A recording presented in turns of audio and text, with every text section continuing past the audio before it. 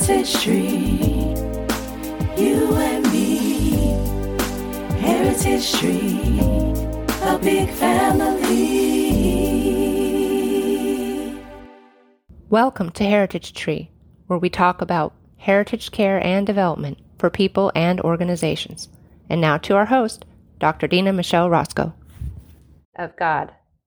So I want to challenge you again with this roots. What are you putting down roots? Apostle Paul said that he wants us to put down roots. He says, I pray that you will grow and root down in the love of God. He says, I pray that you will grow mature and complete, not lacking any good thing. We are putting down roots spiritually. I pray for myself, for my own heritage, my own family, my own communities and friends, my own influence. I pray for you that we put down roots into this aquifer, if you will, this bedrock, this ground, this soil that is nutritious in this flow that comes from the throne of God, if you will, that will be kingdom come, that will be visible and present here as God makes all things new. That seems far off now, but every day that passes is a day closer to that. So I challenge you, what are you doing in your daily life to put down roots? It seems challenging to do that right now. And yet, even pre-pandemia, if you've lived around the world, or you like to travel, or you are in the military, or you grew up raised in the military, or as a missionary kid, if you were raised in poverty or had a single parent, if you were raised in wealth and had both parents there, but not a lot of love at home, we could keep going down the list. If you're highly educated, or if you're working a trade, or fill in the blank, if you have 5 kids, 10 kids, if they're from you or from someone else, if you have one, if you're taking care of your elders, if you're single. Sometimes it's easy to think we don't owe anybody anything and we're not going to put down roots and we just want what we want from our city, from our church, from our family, from our job, and go home. Sometimes we're too tired and overwhelmed to really think about these things. But what are we doing to put down roots? And I want to encourage you that it is a lot more organic and a lot more communal than you might have expected. If, for instance, you feel love when you spend time with people, or when you can influence them or encourage them, and encouragement is a form of influence. If you want to be hospitable, and that's your gift, because when we accept Christ as our Savior, and we want to grow and learn how to be in His family, He gives at least one spiritual gift. And this is a topic of my e-courses and coaching that I work with people on. And from that gift, we can live an integrated life aligned with this forward movement toward God's coming kingdom, but in a way that is repeatable, transferable in our lives, in a way that's accessible. That we, for instance, one of my gifts is encouragement. Another is discernment. Another is being an artisan. So with words and pictures, for instance, making things beautiful, telling stories, sharing stories, learning stories, researching stories.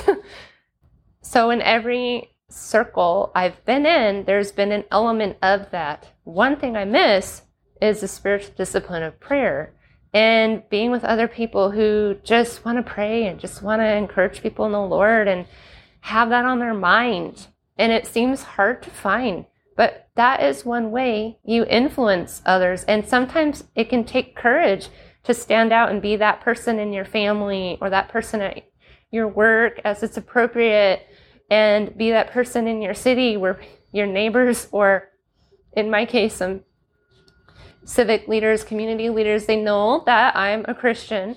And so how am I living? How am I putting down roots?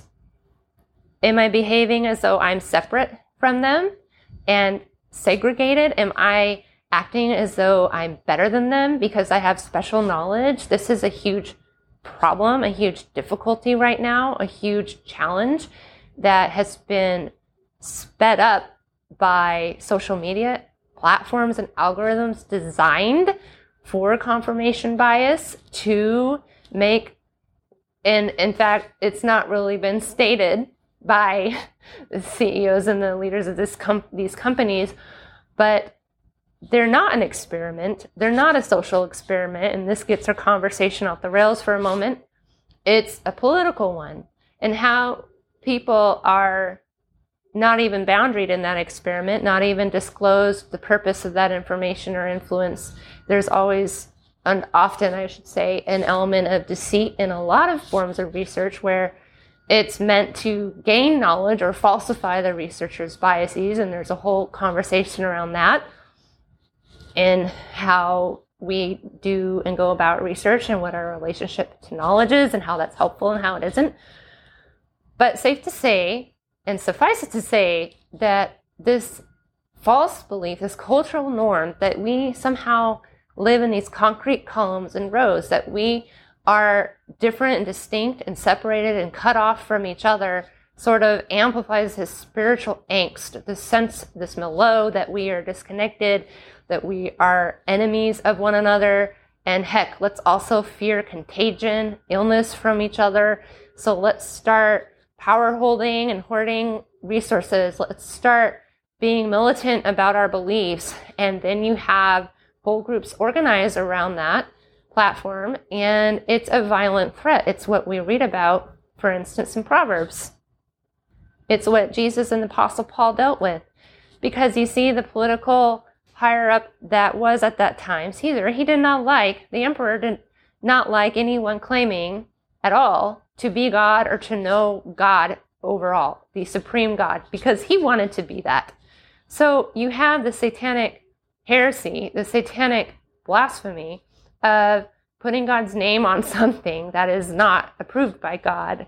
And you see by the carnage of the reigns of Nero and Caesar and Herod and the horrible, brutal, violent, vicious acts that they did, and the fearsome warning of Jesus that in the last days, which we are all in, whether or not it's the end times that we read about in Revelation, the last days being after Jesus ascended to heaven, as we are waiting for him to come back, this larger span of time invites us to a generational thinking and a behavior of influence of casting our vision into the future and making it plain now. And one way I enjoy doing that is when we're asking about putting down roots, what are some of the things you enjoy doing as a hobby? What are some of the places you like to go? I mentioned tea and gardens for myself and native plants. There are different groups and societies for that. What else do you like to do? My dad loved building cars for a while, and now he enjoys carpentry and build projects, and he does that as a ministry to help family, friends, and church and neighbors, widows and single women, and my mom helps him with those things. And so these are the ways that within reach, and his gifts would be evangelism, prayer, and of intercession and craftsmanship. He and my mom do those together as a team. And so you could rotate in your family or in whoever, your roommates or who you're living with. Like, have you ever sat around and just for an hour asked each other, hey, where are you at in the gospel right now? And what's your spiritual gift? And how can we root that here in our daily lives, where we're at in our city, at our job, at our house, at our apartment? How can we live that out? Notice how that's different than some of the entitlements. And I want to say that in the giving and receiving of offense is really a gateway drug to narcissism, that you start to feel entitled. And when you start to feel entitled, you want to justify yourself. And this goes against the gospel. It's a anti the Christ behavior where we are now, again, with, for instance, confirmation bias, we're fighting our groups that we think are different. And then we're fighting within ourselves. And then we have cliques within ourselves. And oh my goodness gracious, what a waste of time and energy. What a waste of good fruit that could be sown. So encouraging you to shift your mindset. One of the things I do with working with congregations, ministry leaders, and partnerships of faith is around this we story. What's this we story, and how are we developing a culture of a we, of us together, of a unified body, a unified people for this gospel? What are we doing, for instance, to be hospitable? To be hospitable, you need to be flexible. Same with curiosity. What are we doing to be curious? What are we wanting to learn from God in this time? What worked before isn't working now? And instead of that initial panic that we might feel, how about be open to learning? That requires a posture, again, of flexibility.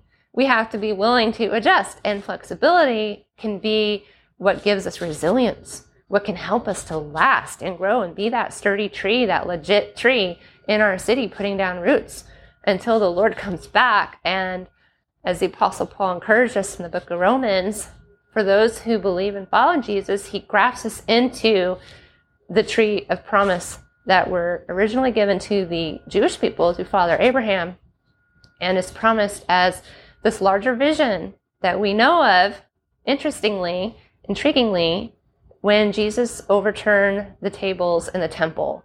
What did he say about that?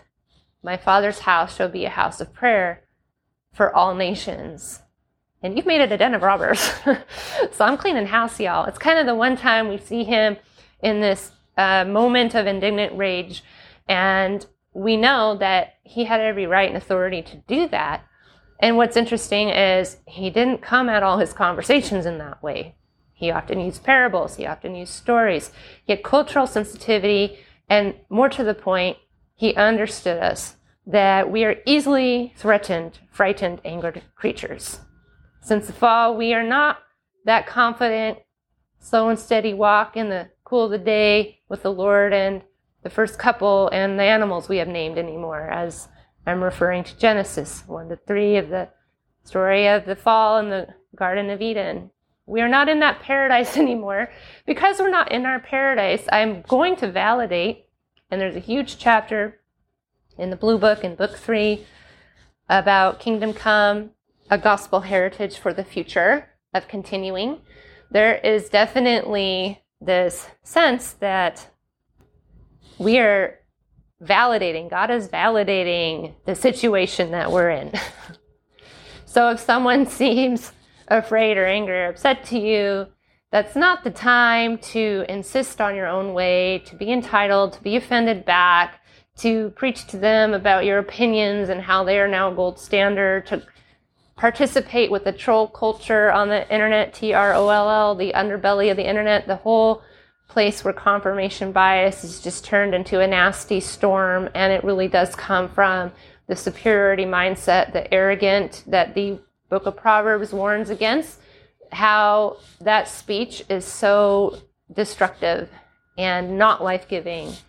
So putting down roots is a slower pace. It's a slower pace, not a wrathful one.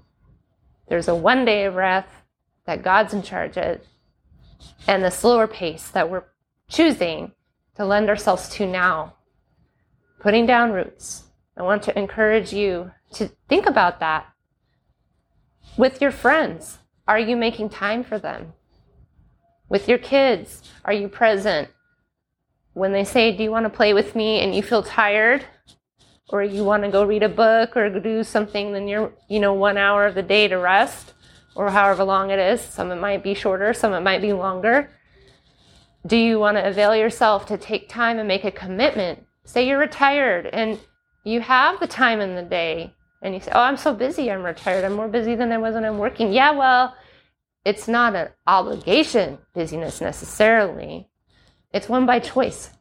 And you have that freedom, if you're healthy and have resources, to travel, to spend time with your friends, to improve your house if you're in a house. And not everyone has those resources, but my larger point is, what roots are you putting down for a gospel heritage? Are there children in your life, in your family, that you want to influence for Christ? They're the future. Do that. And you can't just do that by just preaching to them. Again, the principle of love, the neighborly factor, you've got to love them. Are there skills that you have or things you like to do? Do you know what they like to do? Do you know what their favorite color is or their favorite flavor of ice cream? Go get that with them one day. Can you commit? Do they know that you're reliable? Can you say, I'm going to come every Saturday for 2 hours and play at the park with you, or I'm going to take you out to ice cream. There's going to be 1 week in a month. You get to come stay at Grandma and Grandpa's house. Are you making the time? You got to do it. Don't take for granted the time. We only have so much of it. None of us know how long. Teach me to number our days, Lord, King David prayed. And as we're grafted into this kingdom tree, we can trust that the legacy we leave, as it says in Daniel and other places, that the deeds of the righteous will follow them. They will shine as stars in the heavens, the righteous will, and the wise. And so there's an influence that stays. We know that it says ashes to ashes, dust to dust in Genesis. And ashes and dust you were made from, and to that you will return. And we also know the cosmic dust, we have stars. And that God can take even the death of things and turn it into something beautiful when we're connected to his source of life. And I just want to encourage you to please put down roots. Make time for your friends. Make time for your neighbors.